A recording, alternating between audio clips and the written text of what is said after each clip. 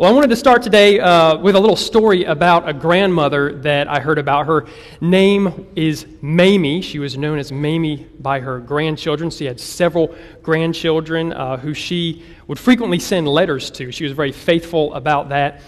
And she would go to the post office and buy her stamps. And she would wait in long lines so she could buy her stamps. And people knew why she was there. They would see her there frequently. And, one day someone turned to her while she was waiting in line, and they asked, "Mamie, why do you wait in line to get stamps when you can just go over there to the stamp machine to buy them?" And Mamie replied by saying, "Well, the stamp machine doesn't ask me about my arthritis." So I think a lot of us could use somebody in our lives at some point to ask us about what's going on, whether it's asking us about our arthritis or maybe our back pain or our kids or our job. We all could use somebody to be there for us, to be with us through the ups and downs of life. And we all need human contact. And, God designed life to revolve around relationships. And I think so many of us have kind of forsaken that with relationships on things like Facebook and other social media. We tend to just use that and stare at a computer screen instead of having that person-to-person contact. And I really couldn't imagine living my life without the family and the friends that surround me, to be there for me in the hard times and be there with me to celebrate the exciting things in life too. And it's interesting, we see there was a survey done at the Oxford Internet Institute that points out that social media and the internet can actually be beneficial for us, but can also be detrimental as well. Now, it's beneficial, obviously, because we get to keep in touch with a large number of people, and we get to kind of keep tabs on our friends and family members that live far away. But at the same time, it's detrimental because we tend to see people's exaggerated lives online. We tend to see all the good, exciting things that are happening in people's lives, like, whether it's, going to a cool Braves game or maybe going to the opera. We see all these fantastic things. Going to London, to visit your son. Woo, all that fun stuff. And we say, man, my life stinks, I'm seeing all this cool stuff that these people are doing on my Facebook feed. Why isn't my life that exciting? So we see this exaggerated example of people's lives, and we start to get depressed. We start to think, man, this life is not going as well for me as I thought it should. And so we start to withdraw, and we become lonely. And we know of people, we know about people, but we don't really know anybody, all right? And some of us, I think, fall into that trap. So this leads me to ask, what are we missing out on? Why are so many of us walking around depressed and feeling lonely? And people in my age group, that 18 to 34 category, there was actually a study done by the Mental Health Foundation that said our age group is actually has more feelings and thoughts of loneliness and depression than people 55 and over. And that just seems a little counter to what you would think. And I wanted to talk today about the importance of living in community, living in a relationship with people around you, having person-to-person contact with somebody so that they're there for you in those hard times, because we could all use somebody in those times. So we're going to be looking today, we're taking a break, obviously, from our giving series, and I know y'all are probably like, man, I didn't want to hear about giving again. We're going to finish that up next week, but we're going to be in Acts chapter 2, verse 42 today, and we're going to look at the early church. And this is really the model that we've used here at Village Church for our small group ministry.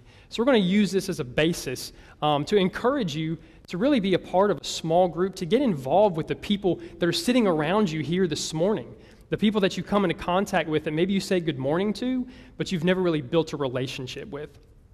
So look with me in Acts chapter 2, verse 42. I'm reading out of the NIV. If you have that, if you have your mobile device, feel free to grab that and scroll through here with me. It says, "They devoted themselves to the apostles' teaching and to the fellowship, to the breaking of bread and to prayer. Everyone was filled with awe, and many wonders and miraculous signs were done by the apostles. All the believers were together and had everything in common. Selling their possessions and goods, they gave to anyone as he had need. Every day they continued to meet together in the temple courts. They broke bread in their homes and ate together with glad and sincere hearts, praising God and enjoying the favor of all the people. And the Lord added to their number daily those who were being saved. So a little background here in our scripture. In the chapter before, we see Jesus' ascension into heaven. And he tells them in Acts 1:8 that that they will receive power through the Holy Spirit, and then they will be his witnesses in Judea and Samaria and to the ends of the earth. So after this, that promise came true, and they received the Holy Spirit. So Peter then preached, and over 3,000 people were added to the Christian church that day, which was really an amazing thing. So it's from there that we pick up here, we see the model of the early church and its beginnings. And the first reason it's important, that I feel like it's important for us to be part of a V group, is that it's where you connect. It's where you connect with people. So when I think of connecting, I tend to think about like computers and internet. I don't know if anybody's with me on that, but you hear the word connect, and I'm thinking, well, I've got to get connected as far as my wireless internet. And one day, actually a couple weeks ago, I had trouble connecting my iPhone to my computer. Any of you guys have that capability where you can like use your iMessage on your computer and it sends it through your phone? Yeah, so I had been using this feature, and I'd gotten used to it, and it was really cool, so I liked it. And one day, I started my computer up, and it wasn't doing it anymore. So I was very frustrated. You know, it's one of those like first world problems, excuse me, that we deal with from time to time. And I got frustrated, so I started looking for, on the internet, ways that I could fix this problem. How could I reconnect my computer? And I tried a couple things and they didn't work. And so the next logical explanation was I need to update my software. So that's what I did. I may get in trouble from James for doing this because he's always telling me don't update your software. But I updated my software and boom, everything connected again. Everything was working the way it was before. So I'm guessing that a lot of us in here might need to update our software, update our thinking about connecting to a V group. I know some of us have these preconceived notions about being in a small group, interacting with people that maybe you don't really know at first. But I want to tell you that it's a very important part of your Christian walk. And the biggest reason is because Jesus connected with people. Jesus connected with people. I mean, he had 12 disciples that he connected with every day. Every day. And then on top of that, he had 3 in his inner circle that he was even more intimately involved with, and that he was so close with, that he really allowed them to glimpse into his life, to see who he really was, okay, and to share that part of himself with these men. So it's important that we connect because Jesus connected with people. Now we see here in the early church in our scripture that there were a couple ways that the people connected. And the first way is that they did it every day. We see in our scripture that they met daily. They devoted themselves daily to breaking bread and to prayer.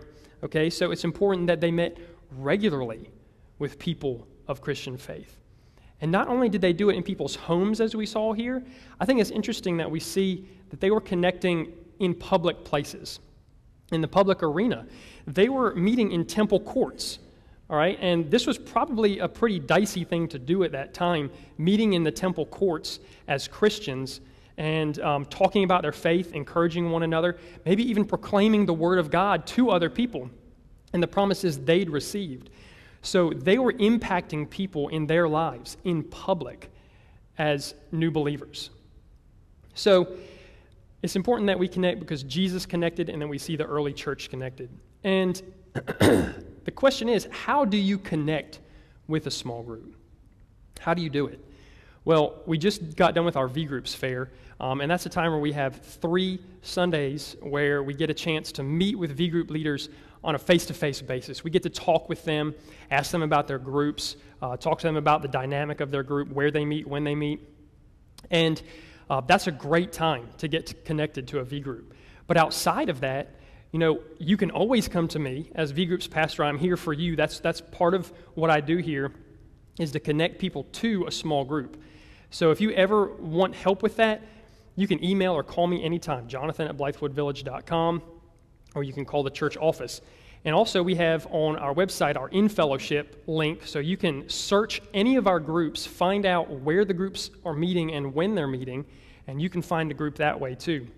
So we're trying to make it as easy as possible for you guys to connect in a group. And for those of you who have only done it once or twice, I have some words for you. If you've kind of given up on groups and said, man, that's just really not for me, right? Maybe you went one time and it was a little uncomfortable because you didn't know anybody there, or maybe somebody said something that you didn't necessarily agree with. So you said, I don't think I'm going to do this group thing. It's just kind of weird. I would encourage you to keep trying. Keep trying. Do it again and again and again, right? And give it a second, third, fourth try, because as you meet with those people on a regular basis, you will get to know them and you will connect with them and you will have grace towards the other people in your group as they have grace towards you. Don't ever forget that. People in your group have grace towards you as well. So, and an illustration that I think about things becoming more natural is singing. And I grew up singing all my life. It's something I love to do. But it wasn't until I got into high school and I started taking voice lessons. And you realize really how much work it is to be a classically trained singer. And, I started going to these voice lessons, and my voice teacher would make you do all these weird things and stand, in this very interesting posture and put your shoulders back and make sure that you're nice and relaxed. And then, that's just the start of it. Then they start messing with your mouth, and, they're like poking your lips in like this, and they're telling you to have very tall vowels like this, and you're talking like an English person before you know it, and you have lots of space. So it's very strange. It's very weird when you first start doing it. But as you do it more and more, it becomes natural. It becomes natural and it's second nature to you, right? And it's the same with small groups. When you commit to connecting with people in your group, the more you do it, the more natural it's going to become. So don't give up. Don't give up after one or two times. Keep trying and going back. So we've answered the question, how do you connect with a small group? But I think the next logical question is why? Like, why should I even bother connecting with people? Well, there's two more words in our mission statement. And my 3 points are our mission statement, by the way: connect, fellowship, and grow. So one of the reasons why we should connect with people is for true Christian fellowship. True Christian fellowship. We can see back in our verse here, Acts 2:44 through 46, it says, all the believers were together and had everything in common. Selling their possessions and goods they gave to anyone who had need. Every day they continued to meet together in the temple courts. They broke bread in their homes and ate together with glad and sincere hearts. Now, fellowship is something that's always been kind of hard to define, I feel like. And if you grew up in like traditional Southern culture, Southern Baptist culture, really, you hear the word fellowship, and immediately my mind goes to like potluck suppers, where you're just going to like pig out on all this food that people have brought, gorge on fried chicken and pie, right? I mean, that's what fellowship is, okay? And then they'd be sitting around chatting, shooting the breeze with other people. Hey, man, how's the weather? That sort of thing. Well, it's so much more than that. True Christian fellowship is so much more than that, right? And there's 3 principles behind true Christian fellowship that I want to point out.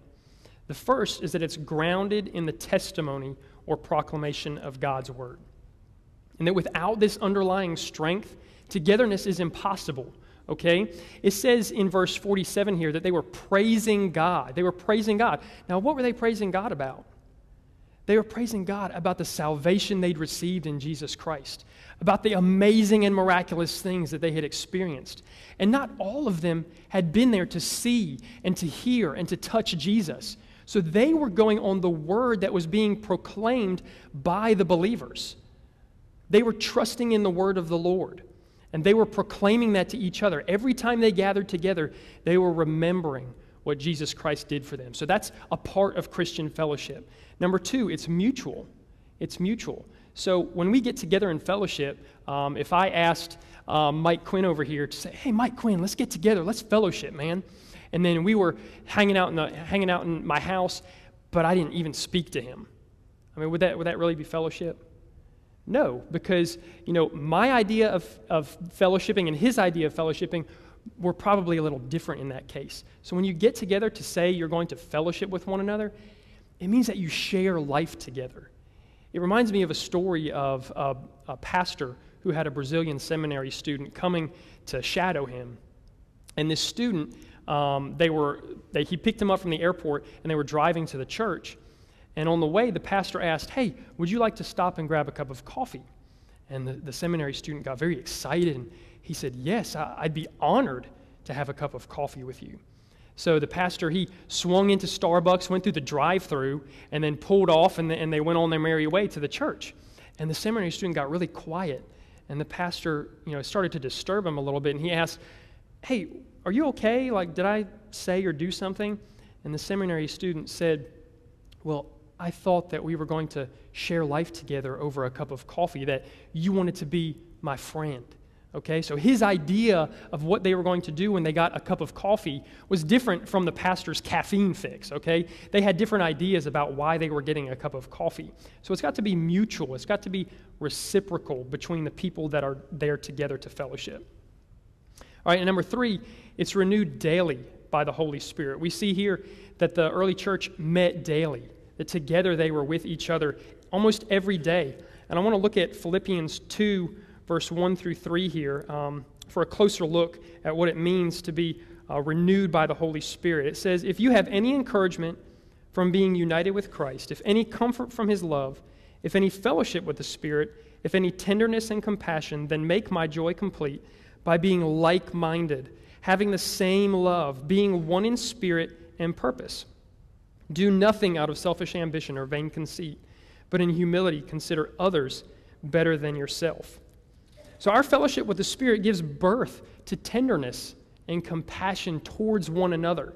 And the Spirit connects our hearts and minds to be of one mind, to be of one purpose. And that way our impact as a body of believers has such a greater impact than we could by ourselves. So we see that true Christian fellowship combines social and spiritual interaction. And it's made possible only through a living relationship with Jesus Christ. That is the foundation, okay? In order to have true Christian fellowship, we've got to have a relationship with Christ. And as we do that, we're going to find joy, we're going to find assurance, and motivation to see God work in our lives. But if we never get together with other believers, we're never going to see what's going on in each other's lives. We're never going to know, we're never going to hear testimony of God working in someone's life. So it's important that we do that. So it's important that we connect with others because we experience true Christian fellowship, but also because it provides an opportunity for us to grow. It provides an opportunity for us to grow. So we see in Acts 2:47 again that as they gathered together, the Lord added to their number daily those who were being saved. And the early church had a lot of potential, and the potential was really in the people of the church. They had a reputation for doing good. They were meeting in the temple courts, and people were seeing them interacting in true fellowship with each other, bearing each other's burdens, suffering alongside one another, and they were connecting with each other, and through this they gained favor. They gained favor with the other people in their community. So how were they truly growing, though? Not just in number, but how were they growing spiritually? And I think we get a good idea of this when we look at Paul's letter to the Ephesians. He gives us this scripture in Ephesians 4:11 through 16. It says, Christ himself, So Christ himself gave the apostles, the prophets, the evangelists, the pastors, and the teachers to equip his people for works of service, so that the body of Christ may be built up, until we all reach unity in the faith and in the knowledge of the Son of God and become mature, attaining to the whole measure of the fullness of Christ. Then we will no longer be infants, tossed back and forth by the waves and blown here and there by every wind of teaching, and by the cunning and craftiness of people in their deceitful scheming. Instead, speaking the truth in love, we will grow to become in every respect the mature body of him who is the head, that is, Christ. From him, the whole body, joined and held together by every supporting ligament, grows and builds itself up in love, as each part does its work. So who are these people in verse 11 Who are the people that he listed as a prophets, evangelists, teachers? Who would they be today? You. You are those people today. You have received the Holy Spirit. You have received those gifts. And through that, you guys, it is your responsibility to grow the church, to no longer be children, to grow up into maturity in your faith. And we do that together better than we would alone. God has designed His church to grow. And there's an interesting scripture in 1 Corinthians 3, 6 through 9 where Paul says, I planted, Apollos watered, but God gave the growth. So neither he who plants nor he who waters is anything, but only God who gives the growth. He who plants and he who waters are one, and each will receive his wages according to his labor. For we are God's fellow workers. You are God's field. You are God's building. So it's important to understand that we have a responsibility to grow spiritually ourselves, to help those around us grow so that we can be the body of Christ that we're meant to be. Okay? And when I think of building something, I think of back in the day when we bought our first house. We bought a very small house in Abbeville. It was about 1,100 square feet. It was an old house, had about 3 closets to work with in the whole place. So we decided, look, we need some more storage space. So I'm going to build a shed. Me being the handy guy that I am, I said, I'm going to build myself a shed. And I had been on some mission trips, and I'd seen some things about how to do stuff like this. So I was like, I think I can handle this. So I started building this shed. I built a foundation for it on little stilts. I leveled it all out. I actually used a level. And then from there, started building the walls and then started building the roof. But when we got to the roof, I realized there was this problem. I had not cemented the stilts in the ground. And so the foundation had actually shifted some, and it was crooked.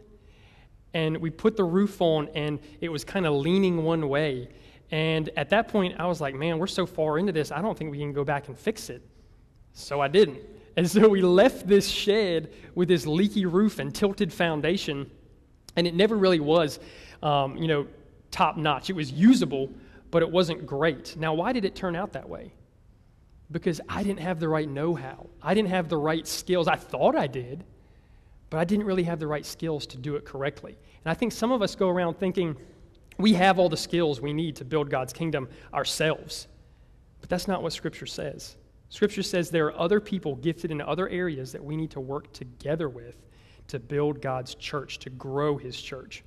So it's important that we are fellowshipping with others, that we're growing together. And there's a couple ways that we grow that I want to outline quickly. Number one is we grow closer to God, obviously. Number two, we grow in how we live out the gospel, not just how much we know about it, but how much we do with it. What are we doing with this knowledge? Number three, we grow closer to each other. There are times when we're there for each other. We take meals to one another when they're sick or when someone has passed in one of our families in our V group. We've helped each other move. I can't tell you how many people I've helped move in our V group. It's been crazy. All right, we grow in number. We've seen our V group over there grow from 1 to 2 groups, and now we're almost ready to split off and start a third group. So we're growing in number 2. But how does that happen? How does it happen? It happens when people are using their giftedness in their particular area, allowing God to use them in ways they've never been used before. And, we're able to do that because we have the power of the Holy Spirit. And so do you. So do you. You have that power within you. And we see here in our passage that these people were selling their possessions and giving it away to people. All right? I doubt if some of you, if maybe none of you have ever done that before. They were allowing God to use them in a way that was not their design. It was not what I thought I would ever do in my life, but they were doing it, okay?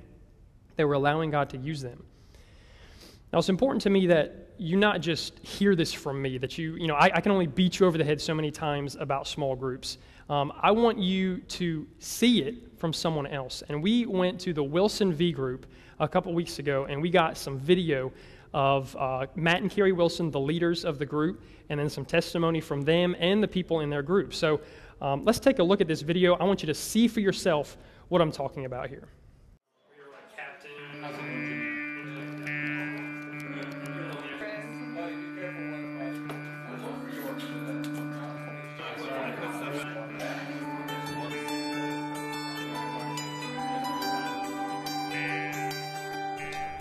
God has worked in our group from day one.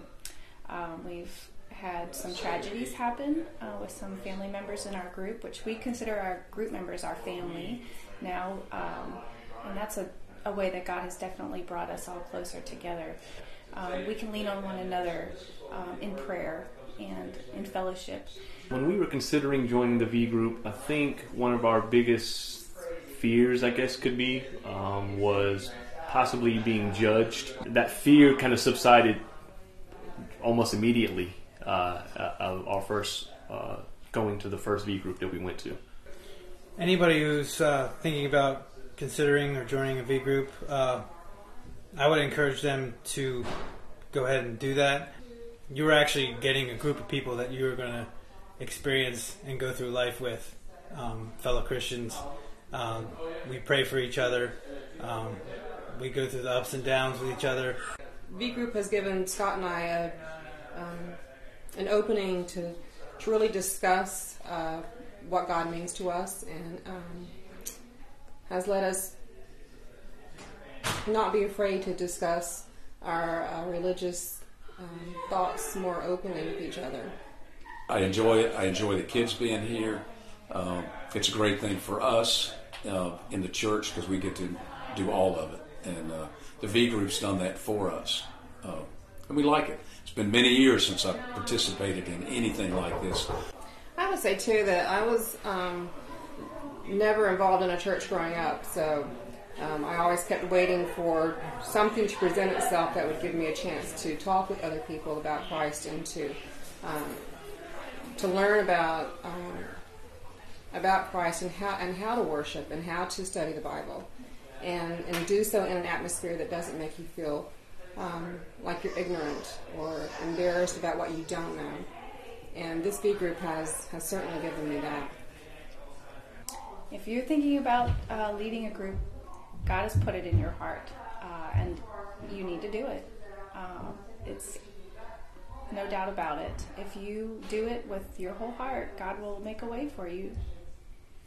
Yeah, if someone has pointed you out, when Jonathan first came to me and said, "Hey, man, you want to lead a group?" and I wasn't really sure about that. But if God has put people in your life that recognize or see things in you, then you need to just trust God to give you the ability to do that. Just go for it.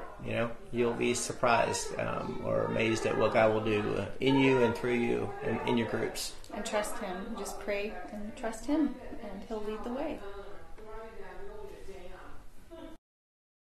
Isn't that great? That always brings a huge smile to my face. I think I watched that video like 10 times this week. It just gets me so excited, and the atmosphere in that group is so warm, so inviting. I just don't know how you couldn't participate in something like that. So it's my hope that when you guys take this step of faith, that when you decide to connect in a V group, that you're going to share your hopes and fears with each other. You're going to pray together. You're going to bear each other's burdens. You're going to care for one another. And as you guys do that, your aim will become one. You will become like-minded. And you are going to grow in your love for God. And as you grow in your love for God, you're going to grow in your love for each other.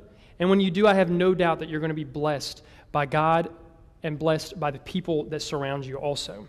So right now, I just want to take a second. I want to recognize any V group leaders that are here, or your spouses. If you're a V group leader or a spouse, would you stand up for me? I know I got one here. Awesome. So I know we'll have a lot more in a second. Apparently, my V group leaders like second service. Okay, but thank you, Mike Quinn. And Mike and the leaders that you see are the ones that care for you. They're the ones that are dedicated to being here for you, being a part of your life. So I encourage you, stop one of them. Talk to them about their group. Find one on In Fellowship and get connected, get plugged in, because we all could use somebody like a Mike Quinn or a Patrick Tyndall or a Donna Ballblitz or somebody in our life that is there for us in the ups and downs. So if that's something you're interested in doing today, get out that connection card that's in your bulletin this morning. If you want to know more about V groups, check that box that says, I want to know more about V groups. And I will contact you, or one of my volunteers will contact you this week, because we want to get you plugged into one of these groups. Now, maybe some of you here this morning have never gotten plugged into a group, and you don't know what Christian fellowship really is because you've never given your life to Christ. And we talked about that being that foundation. And if there's a spot in your life that you feel like is void this morning, a gap that needs to be filled, can I suggest, first of all, that you fill it with Jesus Christ? Another person in your life is going to be there for you, but Jesus Christ is the only one that can redeem you, the only one that can save you and bring you salvation.